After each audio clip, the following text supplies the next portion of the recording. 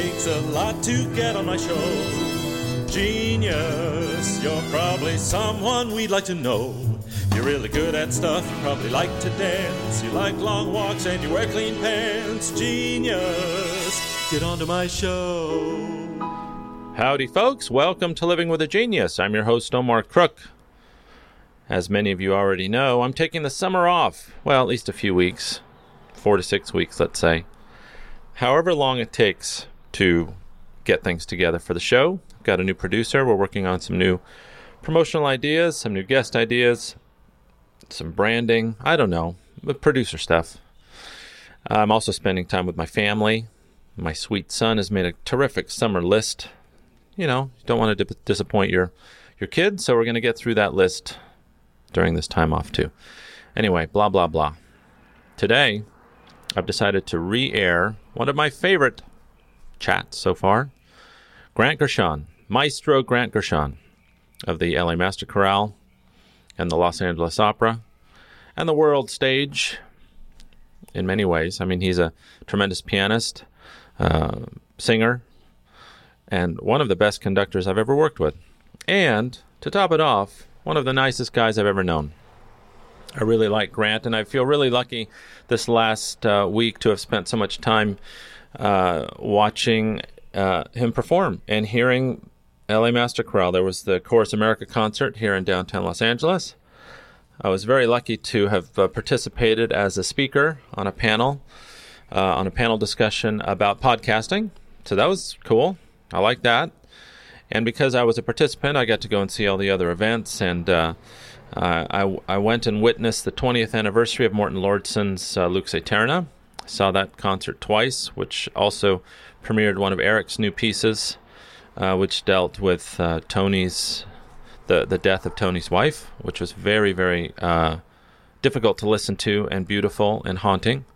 Maura Smiley had a new piece that I just loved, dealt with the passage of time, used a lot of children's voices in it. And as a relatively new parent, that really struck home. You know, downtown LA is where it's happening, folks. You need to come and check it out. What else? Happy Monday. Hope everybody's having a good day. It's a hot one. Man, it's 9:30 in the morning, and it's about 800 degrees already. Put on your sunscreen, big wide brim hat. Maybe have a beer around 4 o'clock. That's my plan. Hope you have a good rest of the week. Thanks for listening. And here's Grant. All right, good. Well, thanks for being on my show, Grant. Hey, Omar. Absolutely. It's really nice to be here. It's really nice to see you. You know. Oh, are we rolling? Yeah, we're rolling. This is how we do it. Okay. Yeah. I'm going to watch myself. Don't watch yourself, because we can always edit. We can cut. I mean, we can curse. We can lambast people. Not that I would do that, but you know, if you do and you lose your temper, we can name names. Yeah, exactly. And you'll definitely cut that out. Yeah, exactly. So I wanted to add, you know, I was thinking about our interview on the way over here, and I've known you professionally for, I think, 11 years now, and so but I've got a lot of questions I want to ask you about how you work and what you do, and I just realized I don't know that much about you personally. I know that you're a great boss, and I know that you're a great colleague and great to work with. But for instance, how did you? Let's go back to the beginning. How did you first get into music? What do you come from a musical family? Your folks? Yeah, I do actually. My mom was a piano teacher, and and I have an older brother and an older sister, and so when I was growing up, they were both taking piano lessons, and my sister also played guitar and was a folk singer and songwriter and like that. Is she older or younger than you are? She's older. She's 8 years older. I see. So she kind of set the tone for something that you could do something successfully in that field. Yeah. I see. That's right. And so it was basically sibling rivalry. So when I was 5 and I'm watching my sister and my brother at the piano, and I thought, well, you know, I want to do it. It's my turn now. Yeah. And so I started taking piano lessons. Not with my mom. She was very wise. about that. Now that I have kids, we've got lots of friends that say the same thing, and I'm thinking about teaching my own son piano, but more power to you. It's not a good idea. Yeah. Well, I don't know. I mean, all I can say is, I mean, I think with my own kids, it never would have worked. In what way? Because of to try to prove stuff to you, or I just think it's parenting is complicated enough. Yeah. Right. Yes. Am I right? Yes. And then that's a constant theme on my show. At least for me, if you added on to that, the difficulty and discipline of playing the piano. Yeah. And of course, for me personally, I mean, I'm not. I've never had any experience teaching piano. So anyway, my mom. We all three of us took lessons with her teacher, mm-hmm. and so as I say, I started taking lessons when I was 5. Mm-hmm. When I was a freshman in high school, I was in PE class mm-hmm. in November of my freshman year, uh-huh. and we had just finished like track and field, and we were going into gymnastics. Yeah, right. Into the next thing. Oh God! And so first day in gymnastics, and part of the circuit was to get up on the high bar uh-huh. and like do a pull up or something. Sure. And I was really small for my mm-hmm. age mm-hmm. and grade, so I couldn't make it up to the high bar even with standing on a stool. And so just to get your hands on it. Just to get my hands on it. Yeah. And so I lunged for that thing. And I started to wrap my fingers around it, but not really. Oh, God. It slipped off and fell backwards. And everybody's watching, like the whole class is there. It was PE class. Major entertainment. Oh my God! So I fell backwards and onto the stool that I had been. Oh. So anyway, long and the short of it, I broke my arm spectacularly. And couldn't play for maybe about 9 months or so because I cut a couple of nerves going to my fingers. I was in traction. So, oh my God. So the long and the short of it was, at the time I was in our freshman choir, uh-huh. and I was the accompanist for it. And so suddenly I couldn't play the piano. So that meant I had to sing in the tenor section. And that was a complete revelation because I had sung a little bit, but it really wasn't my thing. Yeah. But it was really fun. And it was and singing in a group and making music with a bunch of friends. Yeah. Was so unlike what it is to play the piano. It's really the other side of the coin, isn't it? Yeah. Where studying the piano you're so isolated and you have so much alone time just practicing the instrument. Yeah. But being a singer is the exact opposite. Being with other people oftentimes helps you with your instrument and with musicianship, musicality, and it was camaraderie. Great. So that summer, my parents shipped me off to music camp up in Idlewild because I grew up here in LA area, and so I did a 2-week choir camp up there, and we spent the 2 weeks rehearsing the Mozart Requiem. Oh my God! Leading up to this big performance at the end with like 200 kids. Yeah, and that was the road to Damascus moment for me. It was just incredible, and it was just this amazing heady combination of first off the music itself, of course, interfacing with this. What a great way to start! Right. And then, also to be like in this massive choir and to be part of something that's so much bigger than yourself. Mm-hmm. And there were girls mm-hmm. in the choir. Yeah. Well, we've got a mutual friend that said the same thing about why he got into choir. Exactly. So, So there was a lot going on. Yeah. So that was it for me. I mean, basically, I didn't know what it was going to be, but I knew it was going to be in music. Interesting. And this was your sophomore year, between sophomore and between freshman and sophomore. Between freshman and sophomore, I see. So then I went back to school, and I was able to, I got back into playing the piano, but I stayed singing in the choir. So you did both as well. And then when I started college, I was a voice and piano double major for like my first semester, and then I realized that singing is actually really hard, and so I stuck with the piano.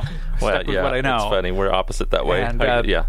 And, but I kept singing in choir, so I went to Chapman College for your freshman year. Your first, so for my first 3 years. I was where did you grow up? Alhambra. Oh, in Alhambra. Okay, so going to Chapman wasn't. I mean, you had to move, obviously. Yeah. So I lived on campus. Which was how was that? It was great. I mean, it was amazing. I was young. I had skipped a grade, and also a November baby. So me too. I'm December, and I also skipped a grade. That's the same. Yeah. So you were 17 when you went. Yeah. So actually 16 when I started college. 16. Wow. And this was like 1977. Yeah. And so like you could get into like a lot of trouble. Sure. At that time of your life and in that particular era. So you'd say you were a social person? I was a social person. I see. That's good. That's a very polite way to put it. But it was great. I had a really good time and had great friends. And you were with Bill Hall, you said? With Bill Hall, yeah. How was that? Did that shape the way that you thought of what you thought a choir should be? Or? Yeah, it did. It did. He was a big figure. It was a huge choral program at Chapman, and it was a great choir. And I'm still really close to a lot of the people that were in that group then.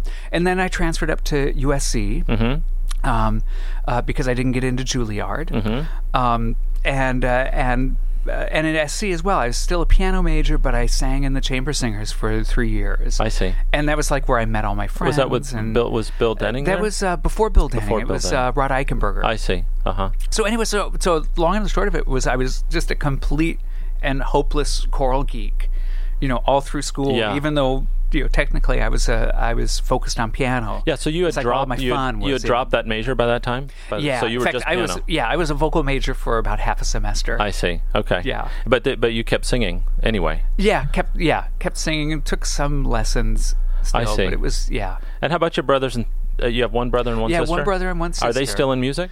Not really. My brother, he kept on. He also got into singing as well, and sang in college, and then kind of dropped it. And my sister, who remained just like this amazing folk singer and songwriter and everything, she sings a little bit still.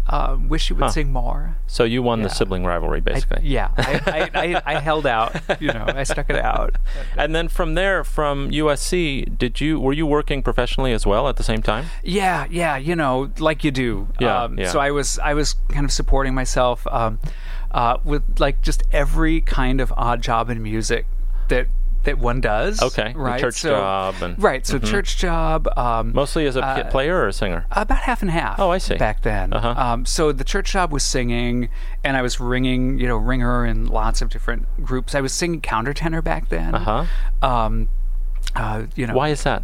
Well, I think, because my voice hadn't changed yet. No, come on. Well, that's crazy. Only kind of. I mean, it's because mostly countertenors, I think, well, I interviewed John Holiday. Yeah, right. And he convinced me that he sings in his legitimate voice all the way up. But I don't think that's common. I think they're mostly baritones, aren't they? Yeah. And you've got a high tenor voice. It seems like there's a lot of variety, actually. It used to be that it seemed like it was mainly baritones. Yeah. Using their falsetto. Yeah. But I've been struck that there are a fair amount of people who are tenors with kind of their, for lack of a better word, regular voice, who either are able to just like make this seamless connection into head voice and falsetto, or simply just have this really well developed falsetto. I mean, it's a whole other that's really how do you feel your voice works that way? Well, now I'm baritone at best. Oh, come on! It's dropped so much. How about at the time? Did you conceptualize the way that you were working your voice, or did it just happen for you? It kind of just happened. I always had this kind of this strong falsetto, but it was for me. It was always a very different. It was clearly like falsetto, and then this enormous break. The rest of my voice. Yeah, right. So I was doing that, and then I was playing. I played Cocktail Lounge at L'Hermitage Hotel a couple nights a week, sure. And I was playing at the Verdi Restaurant 1 or 2 nights a week, and that's a whole other thing. I mean, if we can talk about the Verdi Restaurant, let's do it. I really credit if I have any ability at this point to kind of think on my feet in real time when I'm making music, and to kind of work fast and shift gears quickly, it's all due to that Verdi Restaurant experience where you'd show up at 7. The first show would be at like 7:45.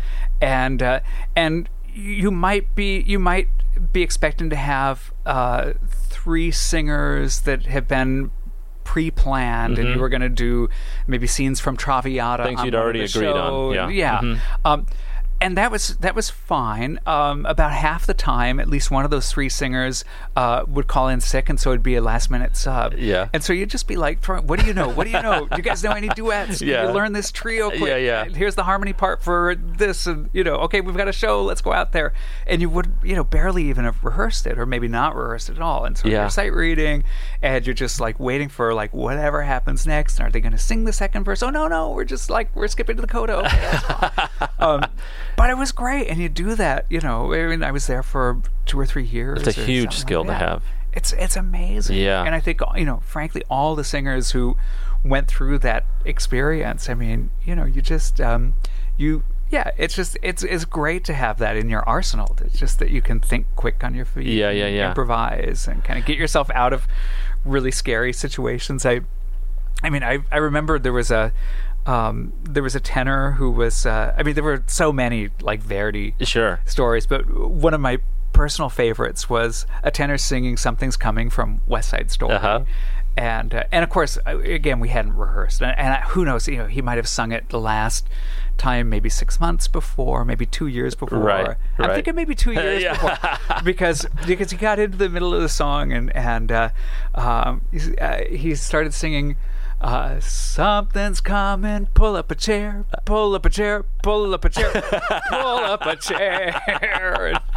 And of course, all of us, I'm at the piano like weeping. Yeah. The audience is like, boy, I thought there were more lyrics than that. That is so funny. But it was, like we discussed before we turned on the mics, I just did a show based on that restaurant, and I wanted to ask you about, like, what was the deal? Like, did people was it like a prefix menu and people just came in to see the show, or was it like a legit place? Or yeah, it was totally legit. Of course, the food was fantastic. Wow. That was one of the biggest perks of working there. Okay, was like the meals. So all the rumors are true. Yeah, that you get at the end of the night. Yeah. I mean, it was this crazy business model. I have no idea, of course, how that. I guess it lasted worked, 10 years. Yeah, right. That's incredible. It is incredible, and the singers that went through there, Sandy Radvanovsky went through there. Sandy, people. Rod Gilfrey, Susanna Guzman, Tom Randall, Roy Villanueva. I mean, it's a big cadre of good singers. Yeah, that's incredible. Yeah, I don't think we've got a place like that now. Maybe it was just a sign of the times. It doesn't seem to be that popular of a. I guess there's Michelli's, but there just aren't that many places that do that. Yeah, and the fact that this really was, it was organized into sets, and there was a stage. I think that's probably the biggest difference between this and most opera restaurants, is that you would actually do, staged scenes or semi-staged, and they had a couple of very creative, resourceful directors that would come in and kind of help out with the show, or they'd be self-directed singers and pianists would just kind of figure it out for themselves. That's amazing. Yeah. And then, so from those types of gigs, what was your first professional break that you got? Well, I think it kind of developed because I started to get a reputation for being the guy you call to work with singers, and also to play competitions and to play auditions. So I think the Marilla program called me. I think maybe when I was still at USC and asked me to play their a couple of days of auditions that they would do in LA, and that eventually I started playing the Met auditions. And so I started learning, just vast amounts of repertoire of arias primarily. Sure. And then, so I guess then the big break was when LA Opera opened. So LA Opera first season was 1986, right? And in the third season, it was in the summer of '88. Going into the third season, I got this call, kind of out of the blue, that they wanted to hire me as a pianist, and so I started with LA Opera in the fall of '88. And there was basically, at that point, there was a music staff of 3. There was Randy Bear, who was the resident conductor and chorus master, and kind of did like everything under the sun. Wow, it was really kind of a bootstrap operation when it started. It was incredible. Wow, yeah. I mean, compared to how I see it now, it sounds like a different company entirely. Oh yeah. It's unrecognizable. Wow. And I mean, it was crazy back then, but it was great because so I came on, and there was another pianist whose name I no longer can recall, but he was based in London, an older gentleman, and they would fly him out to be like the principal pianist on repetiteur. Repetiteur. So they had hired me on basically as the second, but then this guy quit after he just didn't like coming out to L.A. or whatever. Podunk town. So for the rest of that season, I was the only pianist on staff. And so the season opened with Così fan tutte, with Carol Van Ness and Maria Ewing and Sesto Bruscantini and all this incredible cast. Yeah. And of course, since I was the only pianist, that meant I was also the harpsichordist. So I played the continuo. It was an uncut Così, is a Peter Hall production. Yeah. So that was the first. The second was Trial by Fire. Yeah, the second was Wozzeck with Simon Rattle conducting. The LA Phil. Wow. And that one I wasn't scheduled to be involved with. It was going to be the other guy. And so when the other guy quit, that was like 3 weeks before. It was 15 days before rehearsals were beginning for Wozzeck. Vocal rehearsals. Oh my God. And so Wozzeck is in 3 acts, and each act has 5 scenes. So I thought, okay, so if I learn 1 scene a day for 15 days, I got this thing. I did that in college with my juries every year. Yeah. It's a time honored. Wow. So, but that was what can I say? I mean, working with Simon. Yeah. Who was is just like one of my true idols. Yeah. And on that piece, again, it was a great cast. It was a David Alden crazy production. Yeah. So anyway, that first season at LA Opera was just a total life changer. And it also started to make me realize that I was on this trajectory where, traditionally you can start to make this transition from pianist to conductor. Because conducting was never anything. It wasn't even like a gleam in my eye. No? I had no aspirations or intentions, or it just never seemed like anything. It was just never on my radar. I see. At all when I was growing up. In fact, I had from the 70s, I had a very healthy skepticism of authority and of anybody who would want to be a conductor. Sure. It's like, please. Ugh. Yeah, he's really living out some kind of problem that he had as a child. Yeah, seriously. So that's me now. I am that guy. But so there was, I was at LA Opera from 88 till 94. Okay. And the other big game-changing thing that happened, I think in my 3rd season, was that Nixon in China came to LA Opera. So that was my first time working with Peter Sellers and first time working with John Adams. And those are 2 people that just became a huge part of my life and of my kind of lift in my what was possible. Well, was it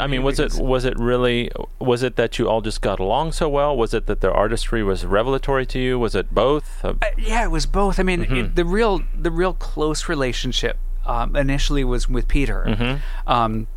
Because, of course, he was there in the room all the time, and Peter is such a hands-on director that as Nixon in China went to the different cities, he was involved, from the very first rehearsal, and I was the pianist in the room for all of it, and and we hit it off really well, and I just found it absolutely revelatory.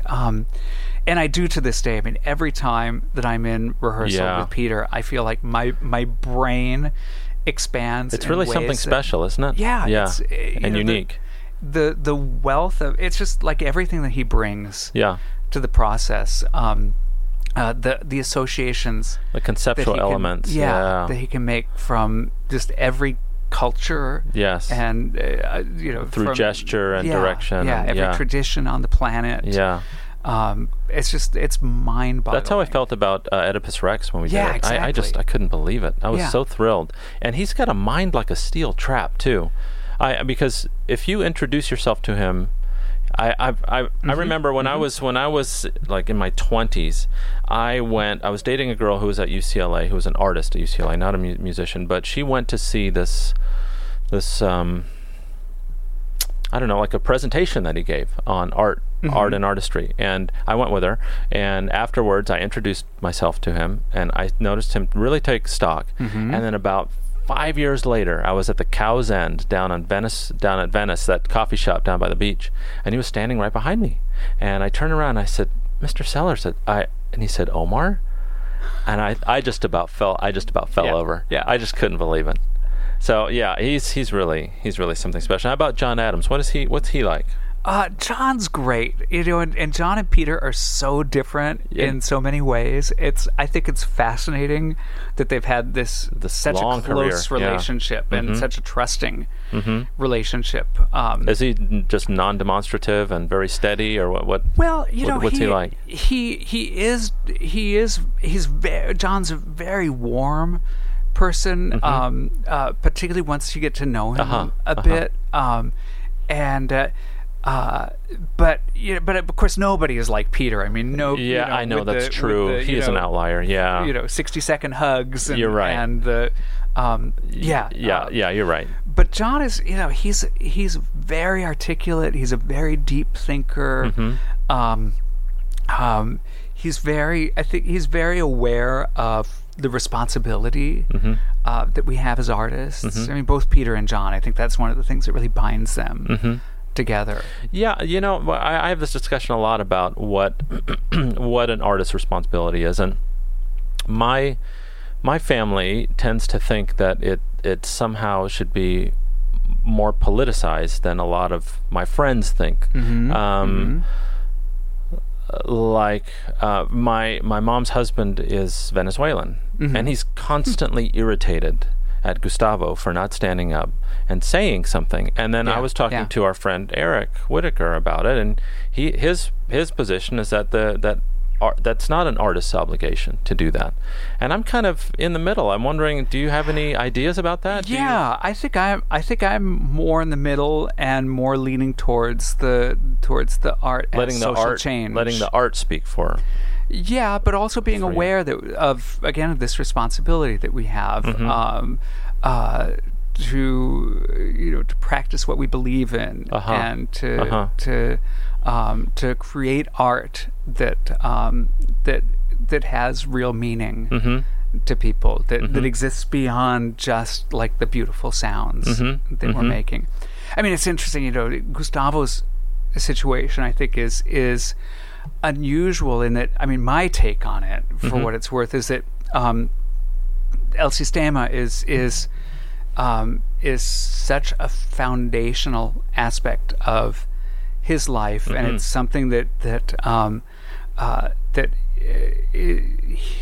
means that's so important to him and to Venezuela, that I think he is very aware of the danger, the risk of just burning it down. Yeah. It's something that Abreu has been, always managed to walk that line where, it's a real depending tightrope, on who is in power, that El Sistema is still supported, and I can't even imagine that's all down the drain now. Tricky that is. Yeah, I don't think it's working now.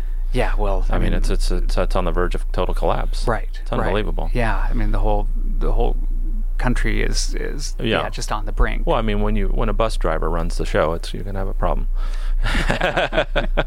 Frankly. Yeah. So I wanted to ask, how did you get? So you were already at LA Opera, and how did you make your transition, like you were about to talk about, into conducting? Was there a pivotal moment that occurred? So in the summer of 1992, I spent the summer in Salzburg at the festival, and this was again through Peter. Peter was directing a new production of Messiaen's only opera, Saint Francois d'Assise, Saint Francis of Assisi. This massive, it's like a 4.5 hour huge extravaganza. It was produced at the Paris Opera, I think in the late 80s, and then it was like this giant behemoth that nobody knew what to do with. Was it unpopular or was it too expensive to produce? I think it was just so unwieldy. I see. Hugely expensive to produce. Because of the music? Yeah, the difficulty of the music, an enormous orchestra. It takes an enormous choir. The solo parts are extremely hard challenging. To cast, hard to cast, and then just hard to program and hard to sell. So anyways, so the Salzburg Festival decided to mount it and have Peter direct it, and this was the year that Esa-Pekka was about to become music director of the LA Phil. I see. And so who was he replacing? He was replacing Mehta? Previn. Oh, Previn. Yeah, and there had been nobody for a couple of years I see. in that transitional period. So they asked Esa-Pekka to come and conduct it, and for the LA Phil to be the orchestra for it. And since the LA Phil was involved, Ernest Fleischman and Peter Sellers asked me to come along from LA and to be the principal pianist for the rehearsals. Wow, okay. Which was amazing. Yeah, why would they do that instead of having a Parisian pianist take the helm? That's a good question. I think it was partly because Peter and I, at that point, had developed this relationship, and I had gotten on the Nixon and China bandwagon after LA and had gone to Frankfurt with it. And so Peter liked my playing. Yeah. He thought I could handle it. Knew that you traveled well. You traveled well. Okay. Right. All right. Lightly. Okay.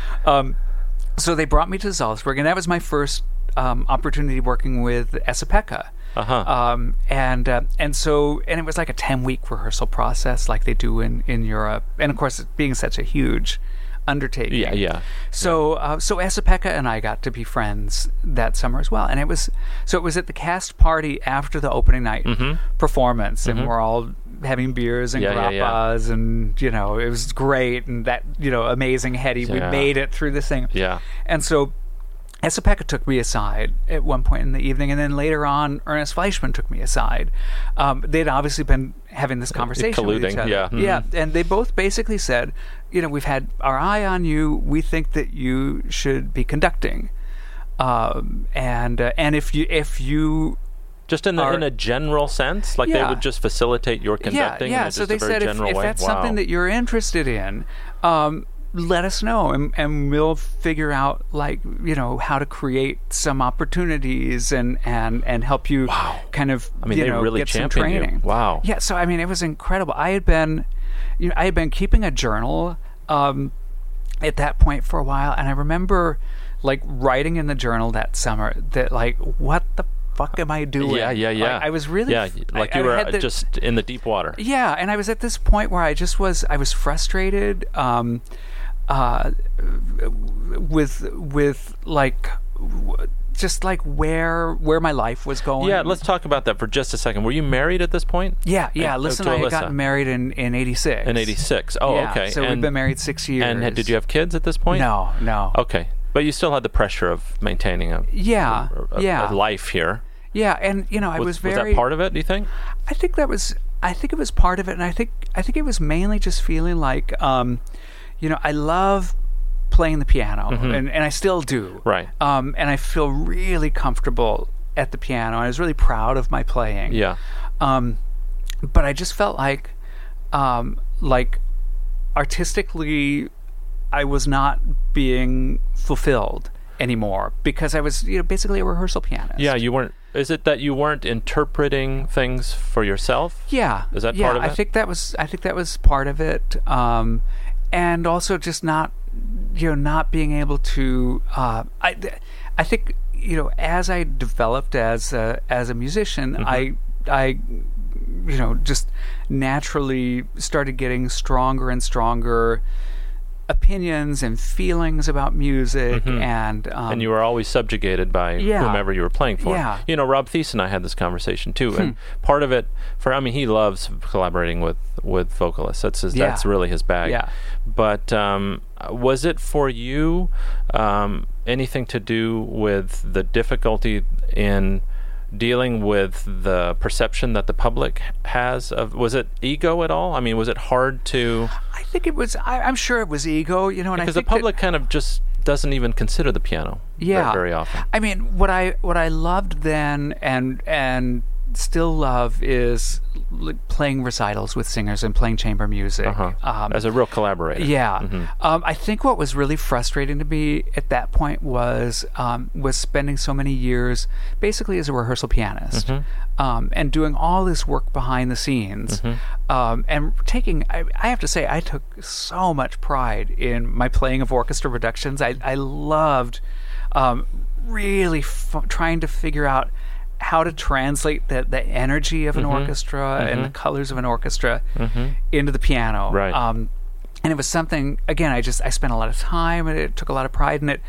But, after having done that for several years at LA Opera, I just felt like I was stuck. So then this conversation happened with Esa-Pekka and Ernest. And, I left the party that night and walked like a mile back to my apartment in Salzburg. And I never touched the ground. I couldn't believe this was happening to me. This new idea and this new door was wide open. Yeah. That had been obscured before. Yeah, I just, making the transition into conducting is really challenging. It was then, it still is now, I think. You took conducting in school. I mean, you knew how to I didn't really No? I took the semester that you have to take. Sure. But I really didn't know how to conduct. I felt like I had no natural physical aptitude towards conducting. So what happened after this was that Esa-Pekka and Ernest created a situation where I could get myself into the Aspen Festival the next summer, into their seminar for conductors. Which was kind of amazing because normally you have to submit a video and examples, and I had just nothing. Mainlined you right in. Yeah, so I got in kind of at the entry level thing, and so I spent the summer just in classes and had a little bit of podium time. That was my first time ever standing in front of an orchestra. Was that Aspen? It was in Aspen. Wow, totally freaking terrifying. I mean, unbelievable. So then the next year, they offered me a couple of Christmas concerts to do a Baroque concert where I would conduct from the harpsichord. And that that's natural for you. Yeah, I would imagine. with the Phil and with the LA Phil, and that felt fine. Yeah. Then your security blanket. Yeah. So then in February of that year, this is now 1994. Esa-Pekka's wife Jane was pregnant with their second daughter, and she was 10 months. Yeah. It's any set time. to pop. Yeah. And at that point in the LA Phil's history, they didn't have an assistant conductor. They hadn't had an assistant conductor since Esa-Pekka came. Yeah. He had never had an assistant before. Wow. He didn't really he told me he didn't really see what purpose, what that is. So they hired me for a 2-week period until she gave birth to be on call. So you had to study all the scores that he was working on. So I had to crash learn all of these scores, and they were getting ready for a European tour. And so they had 4 different programs in LA play. Phil? This is the LA Phil. That's unbelievable. So again, long and the short of it, what happened, I got almost the entire way through the 2 weeks. And then it was a Thursday night at 6 in the evening, and the phone rings, and there's Ernest Fleischman on the other end. Grant. What are you doing today? Are you ready? and of course, what are you going to say? Sure. Yeah, absolutely. Yeah. And I mean, truly, I have never been so petrified in my life. It was so the next little while in our house in Monterey Park was I think it was 4 weddings and a funeral, where the first 5 minutes of the movie is nothing but fuck. How much time did you have? I mean, were you up for a concert? They were. Yeah. So this was the 8 p.m. concert, and I got the call at 6:15. Are you, that day? That day. Oh my God. Yeah. So basically, it was Had you had any rehearsal time with the band at all? No. No podium time with them. No. Holy so that shit. was my first. That was like my debut with the orchestra. And where were they performing then? That was here at the Dorothy Chandler. Yeah. What was on the program? So it was Beethoven's Seventh. It was the Saint-Saëns violin concerto. It was oh my God! So you had to work with the soloist. It was this piece by Stephen Stuckey.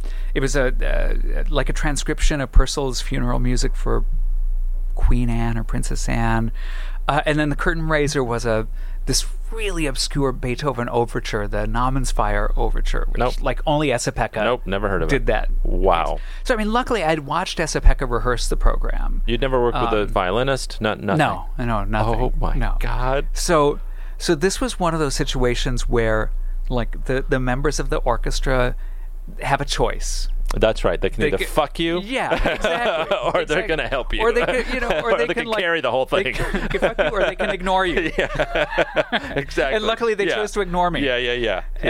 And so basically, like the concert came off fine. I mean, I have no idea what I was doing. And this was before beta blockers or any. I mean, you were just like, there's just you. Yeah. Oh my God. Yeah. So after that, then they offered me the position of conducting assistant for the following season. Yeah. And that ended up being like a 3-year thing. Eventually, they inverted that title to assistant conductor. Yeah.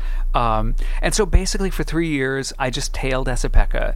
I was at every rehearsal, every performance. I mean, is he still a friend of yours? Yeah, keep in touch? Wow. Yeah, and he became like my mentor. Wow. So after rehearsals, I could just go and ask him questions about why are you doing this? You mean as far as gestures go? Yeah. Wow. Gestures or interpretation or anything, and he watched me in rehearsal and. had some notes. had a few notes, but I mean it was Esa-Pekka. I know, right? So that was it. That was basically like my apprenticeship, those 3 years. And I look back on it and I think it was just like a Cinderella story. Did you ever think in those early moments that no, I'm going to go back to the piano? I can't do this. Yeah, actually a lot. There were some real low points. You could ask Alyssa about that. There were some, and also actually after I left the orchestra, because then we moved to New York and I was freelancing. Oh, I see. For a while, and there were, And you left the LA Phil as the assistant conductor. Yeah. Okay. Yeah. There were several points when I really felt like, this conducting thing is just not going to work. Did you ever have any performances that you just totally screwed? Yeah. What I mean? Yeah. Like what happens? What does a conductor? This is a rhetorical question in some ways. Well, and I will only speak hypothetically. What does a conductor have to do to really screw up a performance? Like, how did that go? It's actually not that hard. You're kidding. Yeah, I mean, all you have to do is not know the music. Yeah. Like as well. Kind of like a singer. I've done that. Music. Yeah, sure. And it's actually not that hard to fake out an orchestra. I mean, particularly if it's it's one thing if it's Beethoven's Seventh Symphony and it's the LA Philharmonic. Yes. Because they've played that tune a few times. That's right. But if it's something less familiar or less well rehearsed, the conductor is actually necessary. And then what do you do? Do you make a choice to just barrel through it, or do you defer? And is there a language that happens on the spot between the players and the conductor when something bad happens? Oh, sure. I mean, not just when something bad happens, but just all the time in real time. Yeah. You're always communicating. Yeah, there's always this dance that's going on. And is it primarily with the concertmaster, or is it with really everybody in every section?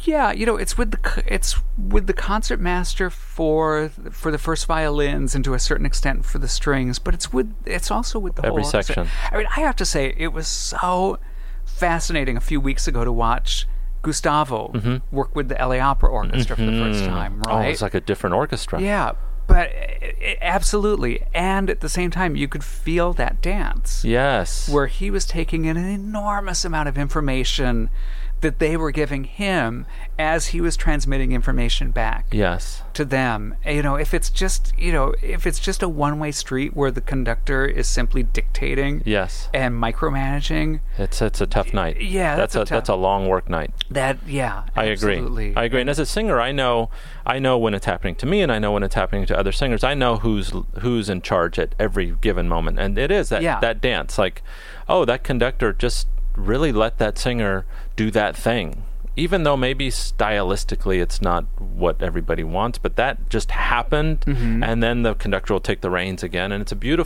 like they pass the baton back and forth. That's really hard to teach. I'll just say, I don't know if you can. I don't know if you can, because that kind of is like a people person thing, isn't it? Yeah, and it just comes from, for me, it just comes from experience, from having enough time on the podium that you get out of your head. I bet you enough that you can make music in real time. I would venture to say that it has more to do with your personality than your experience, because we've all seen and worked with very experienced conductors that just do not have that in their vernacular. Yeah, and it's true. And they've gotten to this certain level. Not that they're bad conductors. I don't mean to say that they're not good conductors, but it's a different style of conducting, and I don't know if that's a choice that they've made. I think maybe some people just aren't good with that. I think that it's also it's somewhat generational.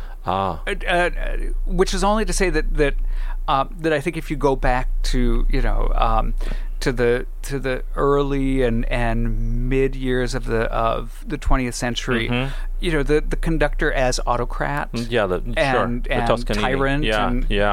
that was the role.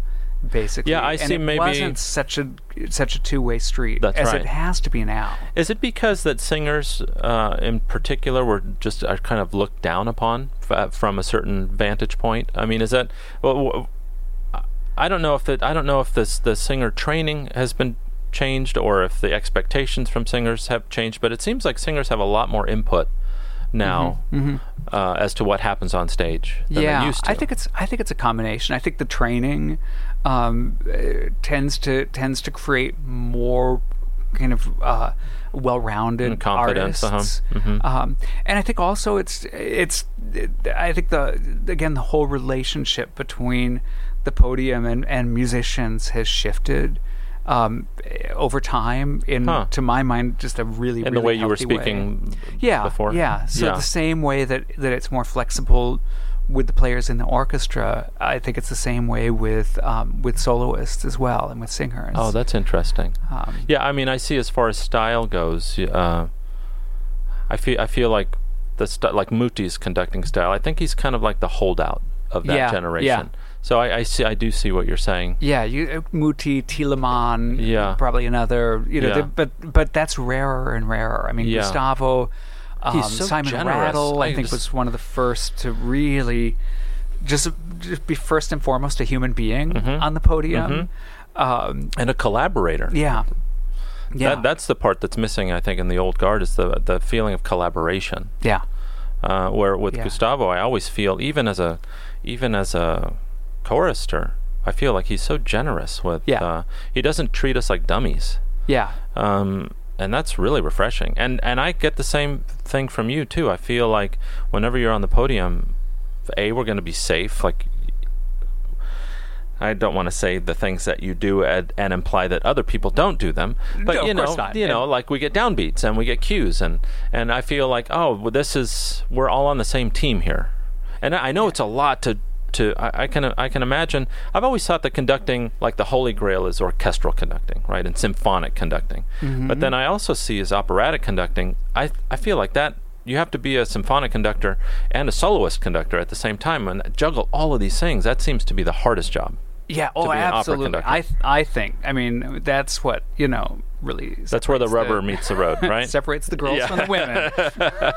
That's kind of what I feel too.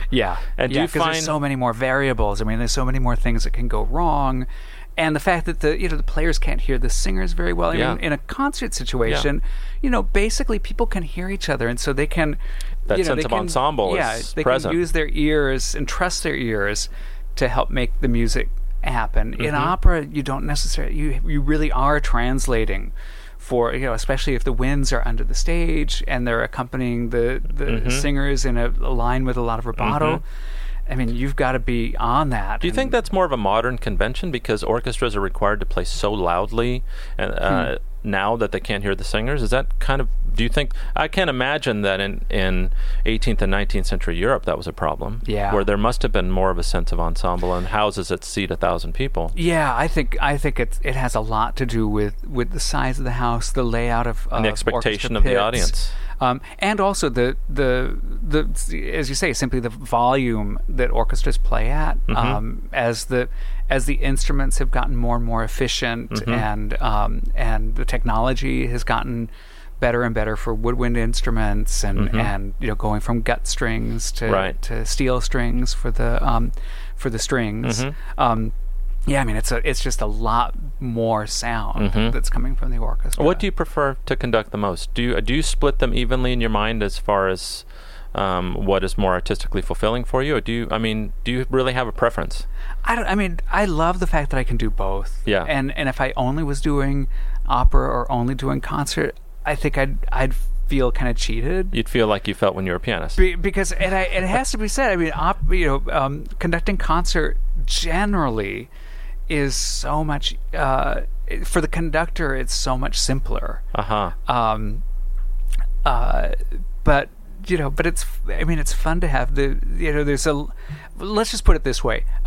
When I'm conducting in the opera pit, I have to change shirts at each intermission. Right. It's just like it's blue collar work. Yeah, it's hands on. Yeah, and it's working without a net.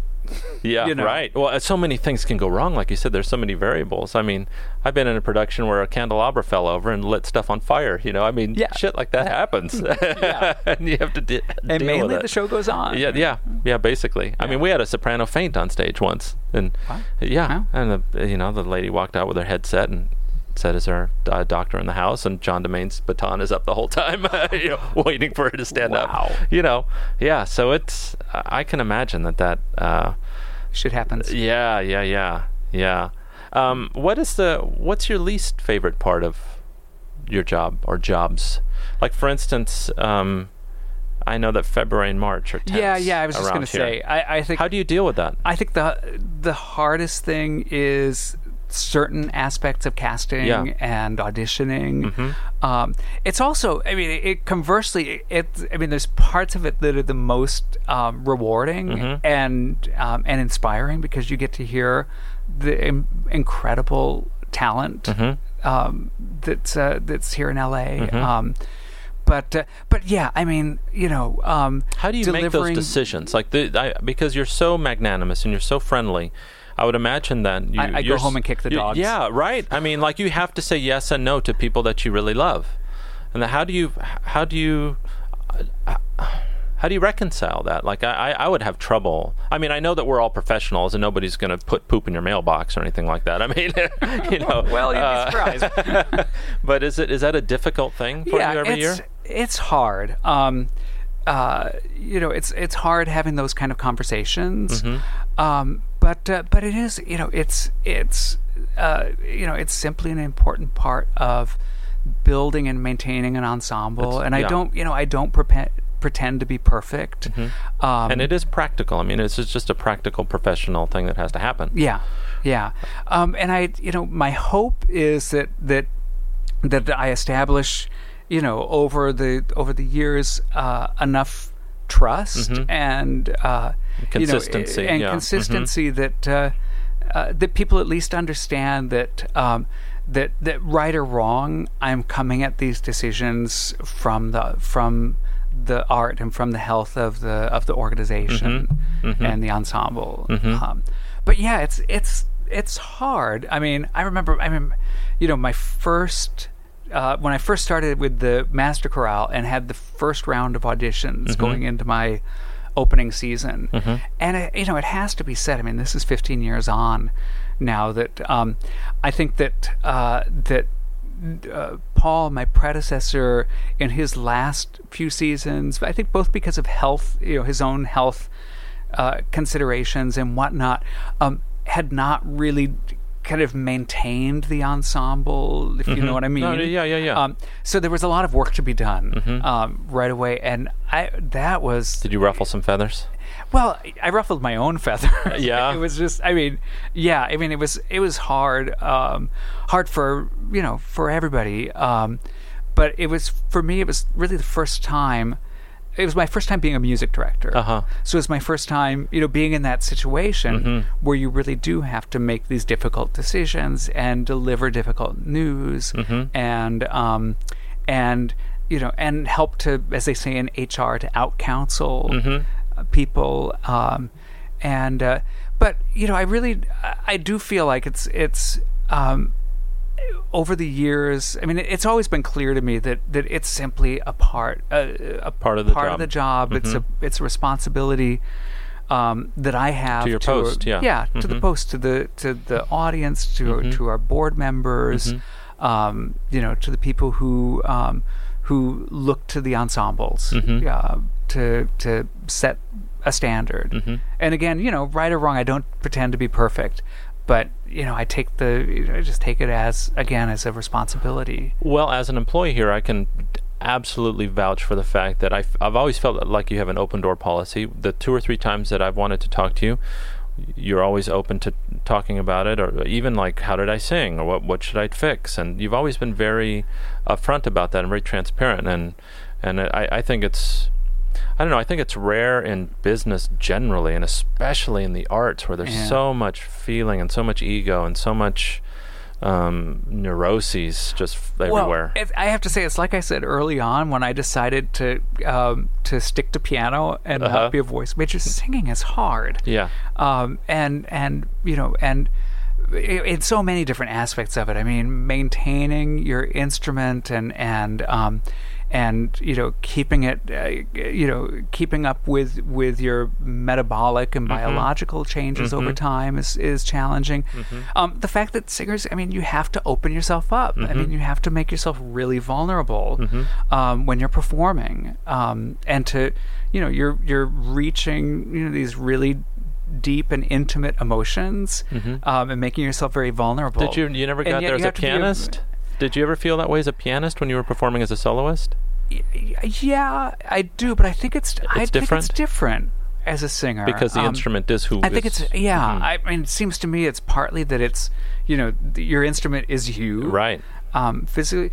Also, I mean, you're facing as a pianist, your whatever it is. You're staring off blissfully into the wings. You're facing your childhood. So I think it's and I suppose it's similar to being an actor. Where again you're very much opening your own personality and your own emotions for people to crap all over. But do you miss that? I mean, do you miss singing sometimes? Is it something that I know that you do occasionally? I guess. But when you get back to it, is it nerve-wracking for you? Yeah, it is. I mean, I think it's why I sing so much in rehearsal, because it's like I can get it out, and nobody can say anything. That's right. It's like whatever. It's just a conductor. So that's fine. The back room. But yeah, I mean, the few times over the last few years, like singing "Little Magical Passion" that I've done a few times, and a couple of other things. Yeah, it's a good. I think it's actually for me a really healthy reminder of the fact that it is hard, and that. When there's so many things, from the weather, the humidity, your schedule, allergies, did your kid bring home some sort of like crud, and now you've there's all these things you have no control over, right? Where again, like you can you could be sick as a dog and wave your arms around, sit in a chair if you have to, or whatever. Sure. But yeah. Do you have a sense of you were talking about that ennui that you felt as a pianist before you got into conducting? Do you have that sense anymore, or are you pretty fulfilled with what you've got going? Yeah. I have to say I really am, and I feel really fortunate, lucky, blessed, whatever, that right now in Los Angeles, that all of the major arts organizations are operating at such a high level, I mean, I just came from the Chorus America conference, which was in Cincinnati this year. And everybody looks to LA these days with a mixture of jealousy and admiration, and because I mean having Gustavo at the Philharmonic, having the Philharmonic in such great shape, having the opera in such great shape, with Placido, the Master Chorale is really leading the way in the choral field these days. It's a great place to be, and the fact that I'm right there, kind of in the middle of it, and helping to steer it. It's great, and the talent pool here is phenomenal. So it's good. It's good. I just knock on wood, and I'm hitting my head right now, because you just I think it's just important when things are going well to just acknowledge it, and savor it. I feel like this is kind of the end of our chat, but I don't want it to be, because I've one thing I wanted to ask you about, and maybe we can come back to a pleasant, nice wrap-up ending like we just did, but I'm going to totally bust that up. Okay. What is it like being married to a singer that also performs on such a high level? Yeah. Do you... I always feel like if I were in your position, I would almost shy away from hiring her out of to avoid the appearance of nepotism in some way, but she truly is like the best candidate for a lot of repertoire that you conduct. How do you guys deal with that? Like, as a husband and wife, how do you deal with it, and how do you deal with it professionally? Man, what a great question. I mean, the truth of it is, I would hire her more if we weren't married. That we're both very concerned. Alyssa actually particularly is concerned about appearances. I mean, it disturbs her to her core, because she's a person with like a lot of integrity. That people would ever think that she's getting a gig because she's married to me. Okay. So what I always find like the most satisfying thing is when I hear from other conductors that have worked with her.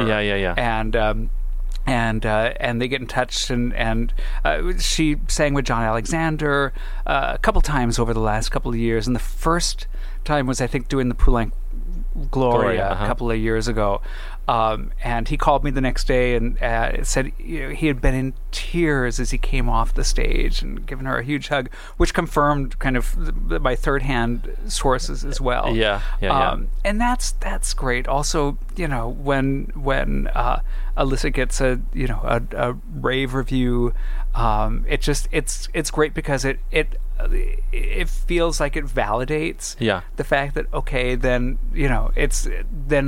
I can engage her for this concert next year, and everybody knows that she's awesome. That is legit. But we're both really, I think, sensitive, maybe even oversensitive to that. Yeah, that's really interesting. So I would imagine between the two of you, she's the one that turns down your offers more than the offers that you think you should make. Oh, that's interesting. And well, especially if it feels like it's not like a good fit, or if it's just not the right repertoire. Although actually, now that I say that I think I'm usually pretty like savvy. I haven't had her sing Brunhilde. Yeah. And what's next for you? Is this? I mean, I know you've got contracts signed for years ahead. Is this really where you want to be just from now on, basically just at home? Do you feel like this is where your home is? And yeah, it is. I mean, I don't mean to like tie you. I'm not going to send it over to the board and say, "Hey, he said he's going to be here for 50 more years." No, I don't mean that. Well, no, I love being in LA for all the reasons that we've talked about, and the fact that it's my home, that I grew up here. So at least for the foreseeable future, I mean, I'm with the Master Chorale through the 2020 season, and I anticipate staying with the opera as well. What's nice is that I do have, even within the craziness, I have some flexibility in the summer times, and even during the year as well. To if something really interesting comes along, that you can work it out. That I can work it out. And that's great. Who takes over now at the Master Chorale when that happens?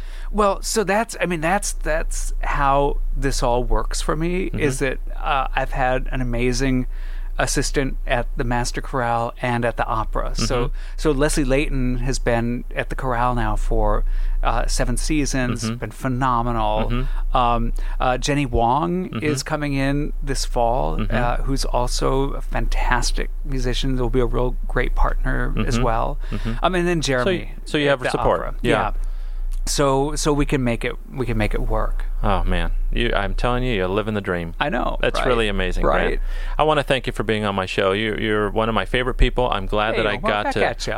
I'm really glad that I got to know you a little bit better today, and you were great. Thank you. Thanks. See you around. Well, there you have it, folks. Grant Gershon, one of my favorite people. I mean, professionally, he's top notch, the best in town. And personally, he's a swell guy, sweet man, and I'm very, very lucky to work for him. I hope you have a good rest of your day, good rest of the week. Enjoy your summer. I'm going to try to do the same. Try and always be kind to one another. And until next time. You like long walks and you wear clean pants. Genius. Get onto my show.